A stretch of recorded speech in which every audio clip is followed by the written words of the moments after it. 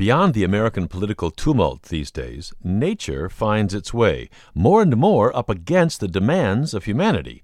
Growing human populations and climate change can stress age-old natural systems, sometimes to the breaking point. When that point comes, politics can rear up with a vengeance. The Rio Grande Valley in Texas, the River Valley, is one of the fastest-growing regions in the country. And the water that runs through it is shriveling under the pressure of climate change and population growth. By the middle of this century, scientists now say, the storied Rio Grande will dry up. Rosario Sanchez Flores looks at where the millions of Americans and Mexicans along the border will turn when that happens. And they will turn underground to cross-border aquifers, the only water that this region may have left. The U.S. and Mexico know how to share the river, but not the aquifers. They don't even fully understand what's down there. Hydrologist Rosario Sanchez Flores is on the case, research scientist at the Texas Water Resources Institute. She coordinates the Water Management and Hydrological Science program at Texas A&M University. She was born across the river in Saltillo, Mexico, and has an interesting story of her own. We're talking with her about nature, water, the border, and what lies beneath. Rosario, thanks so much for being here. Thank you, Tom, for the invite. I'm happy to be here. It's great to have you. And you say in 15 or 20 years, the Rio Grande is going to be a pitiful stream. What's happening? Well, it already is at some points. We don't have to wait until 20 years. Yeah. and some stretches are actually dry already because of a couple of things. It's very hydraulically engineered river. There are dams all over it. Then if you add that the climate change predictions on the Rio Grande River, they don't show pretty good scenarios in terms of precipitation and high temperatures. That's one. And snowfall, of course, and snow package in the Rocky Mountains, which is the headwaters of the Rio Grande. So if you look at the changes over the last years, it has been reduced dramatically. So a combination of human factors and environmental factors. And as well as, the Rio Grande is already fully allocated. There can't be any more water rights coming from that river. So there's no way we can expect more water coming from that river in the future. Less coming into the river in the first place. I read that in this terrific series by the Texas Observer and Quartz on cross-border waters. They say that snowmelt is down 25% since 1950. That's the river's origin in the United States, in Colorado. And as you say, so many people dipping into this river along the way. But the fact is the population in the Rio Grande Valley is projected to explode, to double by the middle of this century. 6 million plus on both sides of that border. And that, I guess, brings us to your specialty, what lies beneath, and the aquifers. How important are the cross-border aquifers going to be for the human population, agriculture, the whole thing in this area, Rosario? Well, that's why it's getting more important every day, because surface water is not an option anymore for future water needs in the region, for any kind of need. Especially agriculture, it consumes most of the water in the basin, 85% of water is used in agriculture. But where is the water coming from in the next couple of years, in the next 2 decades? It's going to come from groundwater. So groundwater is connected in the Rio Grande Basin. We can ignore that. I mean, there are just political borders, but there are not hydrological borders. So it crosses at different levels and different scales. So that's the thing that we're trying to figure out, at what level and at what scale, and how dependent and interdependent we are from the other side. From what I see of your research, we haven't even really known what's down there. They've only officially agreed on 4 trans-border aquifers. You say there are many more than that. What's the picture look like? Is there enough underground water to support the population that's coming in the Rio Grande Valley? Oh, I wish I know that. Scary. I wish we all know that. Yeah. Come on. We're just starting this. That's the problem. That's part of the problem. We just don't know for sure. Wait a minute, you're going to have 6 million plus people living above ground, and the river's going to be reduced to a trickle or nothing at all, and we don't know what's beneath? Exactly. So, yeah, I mean, that's terrific and that's scary as it sounds, terrific scientifically speaking, and scary for, us as a human. Yeah. It must be scary for us to know that we don't know. So, we know a lot. I wouldn't say a lot. We know some on the Texas side, and I hate to speak that way because you can't just speak of a side of an aquifer. It's just an aquifer, right? But you Yes. have to speak on the side of the aquifer on the Texas side or the U.S. side because Okay. it's the same all over the border. And we know a little bit less on the Mexico side what's going on. But if you put them together, you just don't know with certainty what's the level, what's the quality of their aquifer, what's the quality of the water of their aquifer, how much they interconnect, how much we are actually soaking from those aquifers from each side, So, and what is the vulnerability that we're facing in the future. meanwhile, the demands keep growing. It's not just the human population, it's what they're doing. You talk about all the agriculture that's there.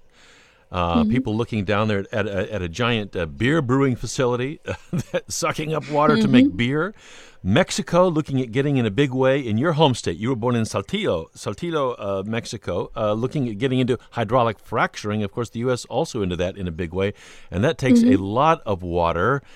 How do you figure out the size and scale of the aquifers that are there? I'm reading about you going back through old oil drilling records to try and ascertain that. How far along in that process are you? Exactly. The problem is data. Everything for a scientist, the problem is data. But when it comes to aquifers, and specifically groundwater, transboundary aquifers, the data is crucial. So what have been able to do just by talking to people, actually, because there's no other way, is to try there's a limit of information, public information, let's say, what you can find from Texas and from the federal government of Mexico. And it's not enough, not close enough to what we need to know what's going on down there. So who else, who's drilling, who is actually soaking that water is private companies, right? And they do have the data because they have to have the data for their own sustainability of their business.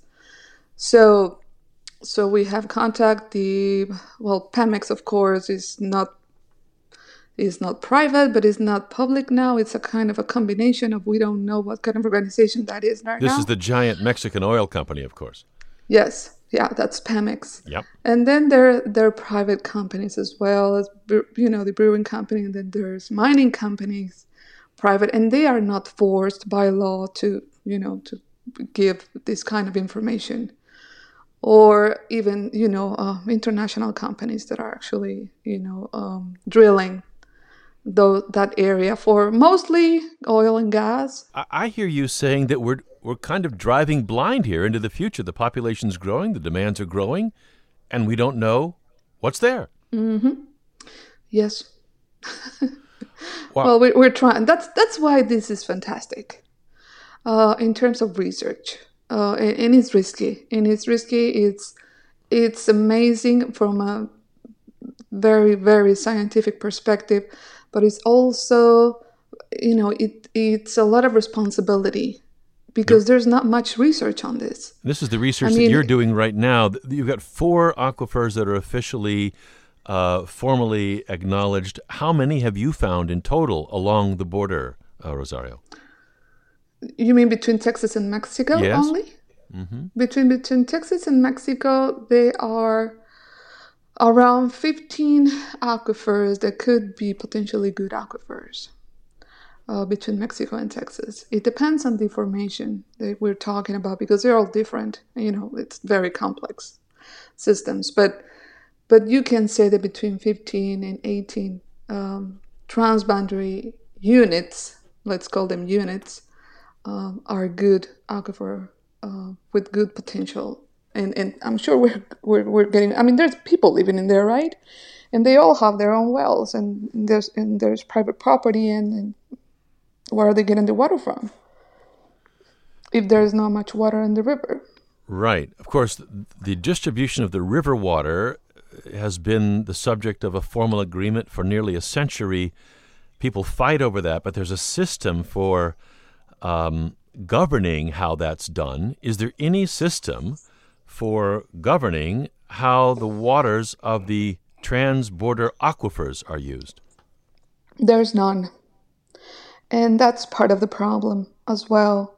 And I guess there's none because it hasn't been that important.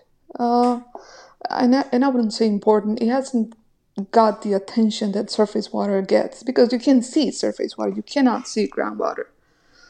So we don't have anything binationally that governs groundwater, transboundary groundwater. And this is not something that is surprising, because you don't see those things around the world either. There are 4 agreements around the world related to management of transboundary groundwater resources. 4 in the world.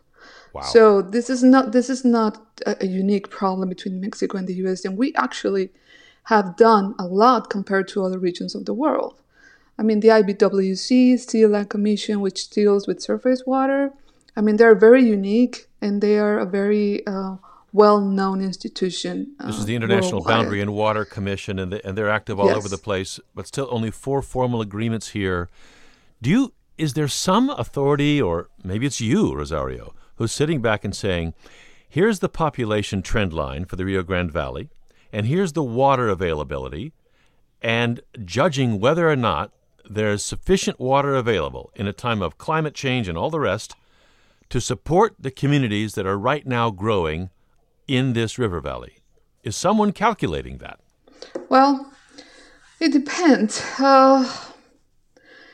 Texas has its own water plan, and its focus, I believe, the management structures and the framework that is evolving towards water scarcity has to do more on water conservation and water incentives to conserve more.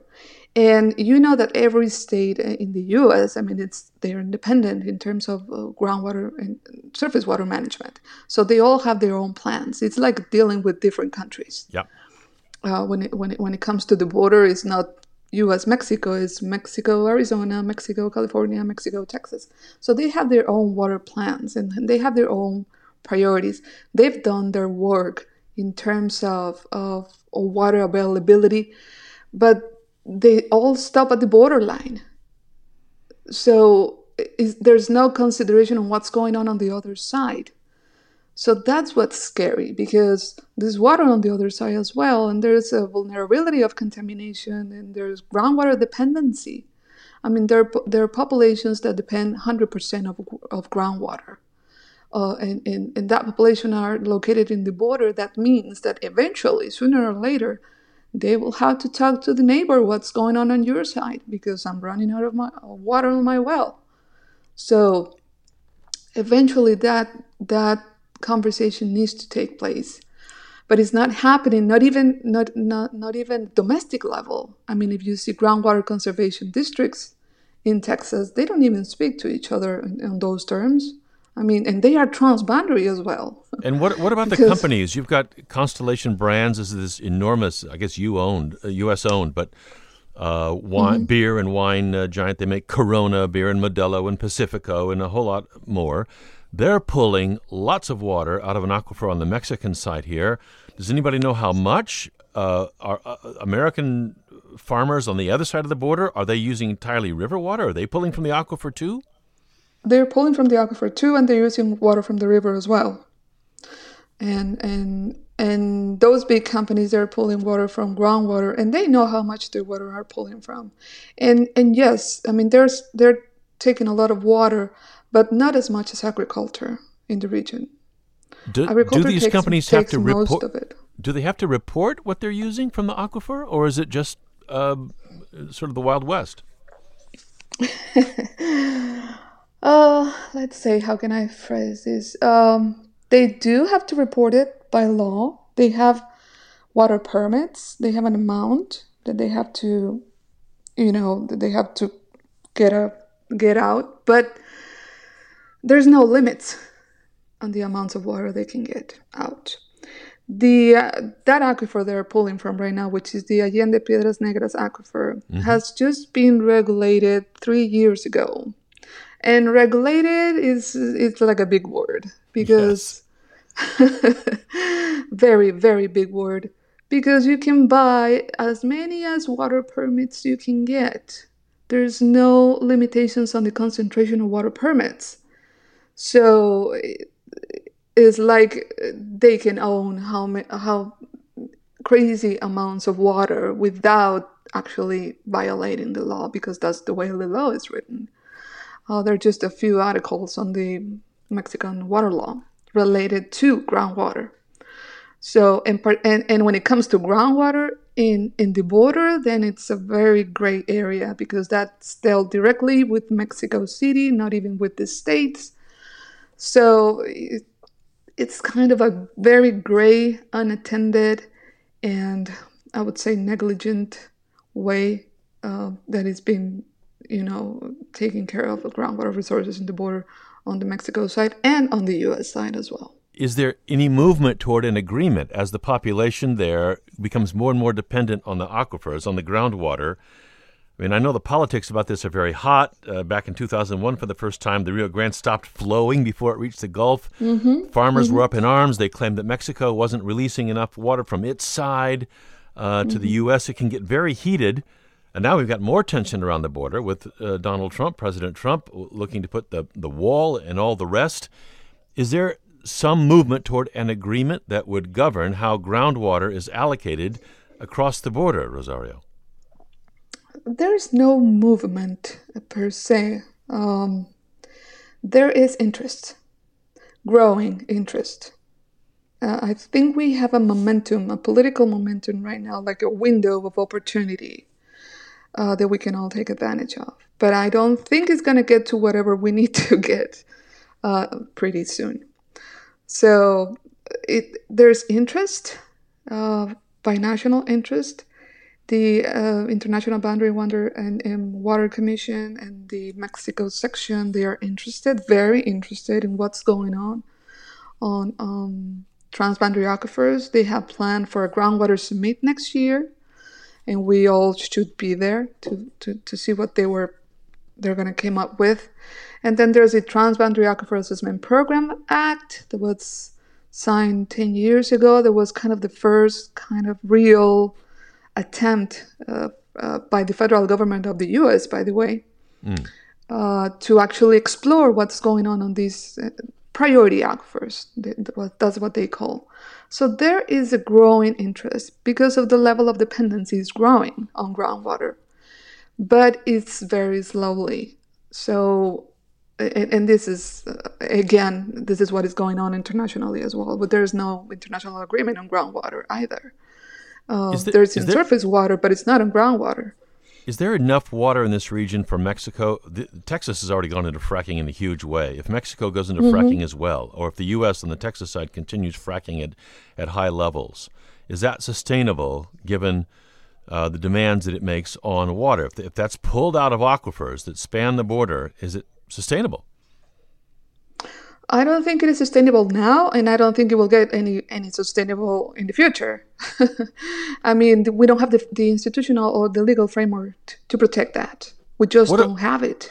What about simple population growth? Is there a hard limit to the population that this region, which has been so fast growing, and the population is supposed to double again by the middle of this century, is that possible? Or is there at some point a hard limit where the water supply just cannot support the human population that it has a growth momentum there? Yes. And at different scales and different levels, of course. It depends on the level of dependency and how much you plan to conserve and be more sustainable in the future.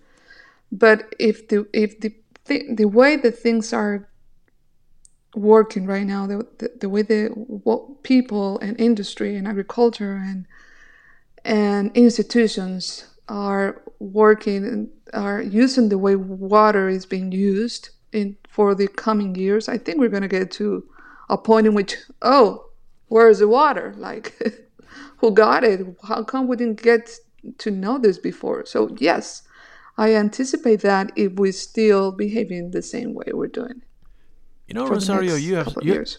you have such an interesting history.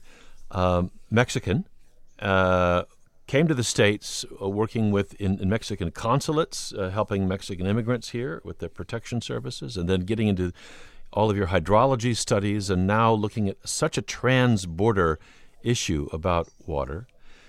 What's your sense of this relationship in the years to come? A Mexican sitting in Texas doing work that's essential for both countries. If we get more deeply into crisis, let's say around water, do you see cooperation coming, or do you see a clash, a conflict coming? I see cooperation, definitely.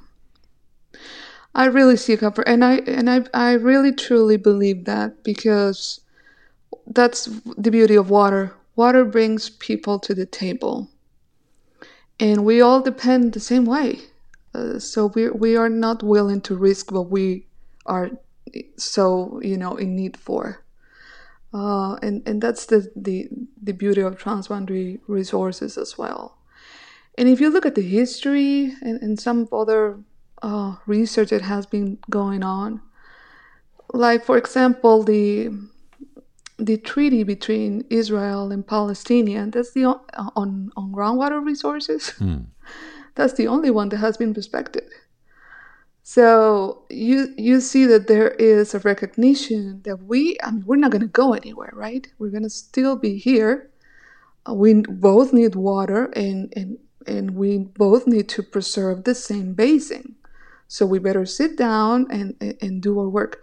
And I think the people that I work with every day in the border, basically in the border, people that are working on groundwater, which we are very few. I mean, we always meet at the same places in the same conference. We are all the same, all over the border in the U.S. and in the Mexico side. So there's people that, I mean, we agree. We just don't disagree on what we need to do.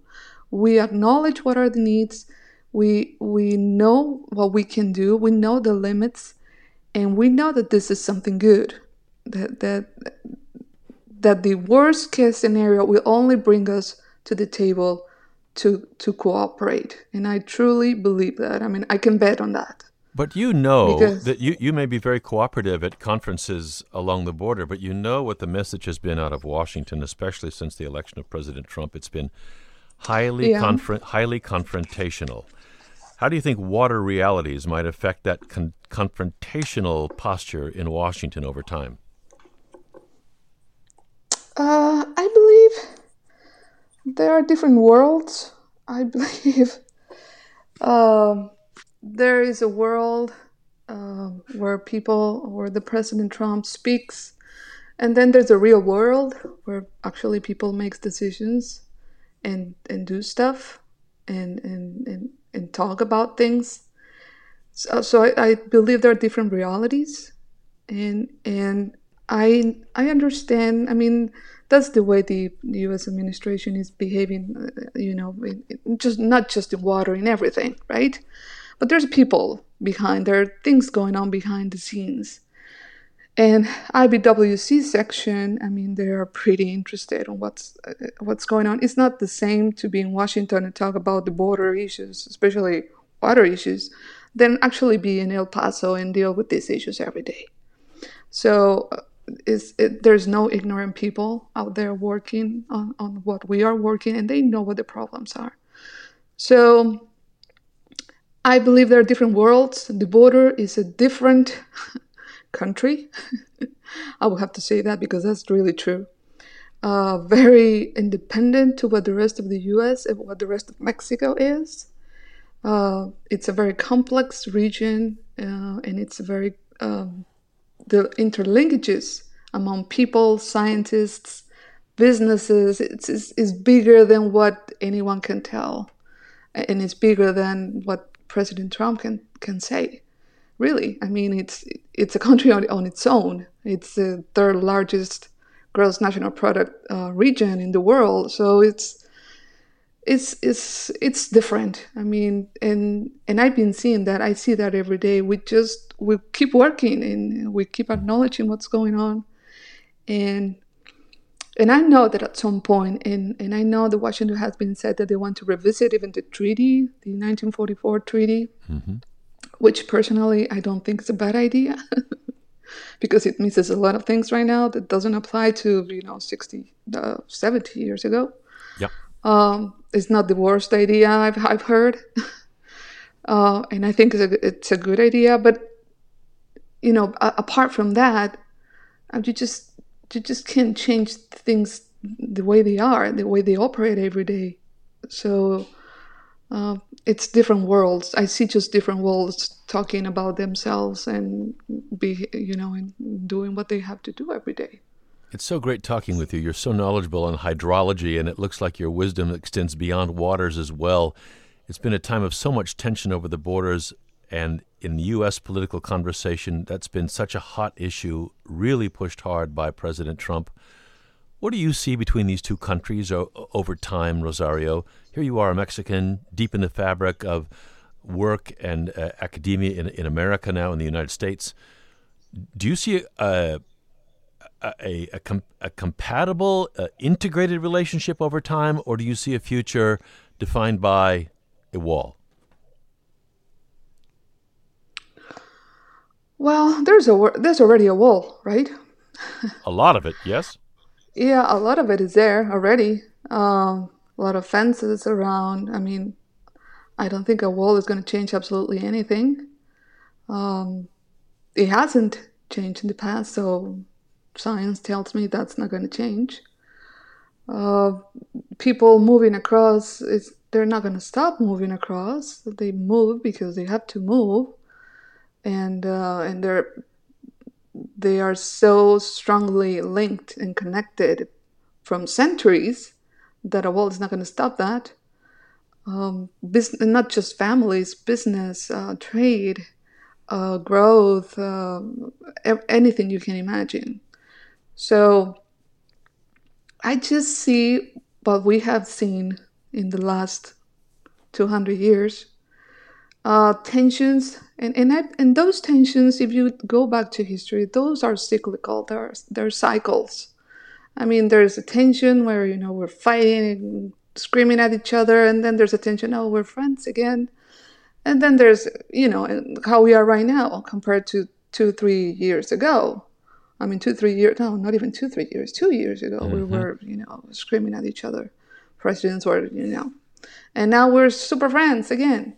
So it's a cycle, and that's the only way it can be, because we're neighbors. And neighbors, they have to get along because they are neighbors, but they can hate each other sometimes, right?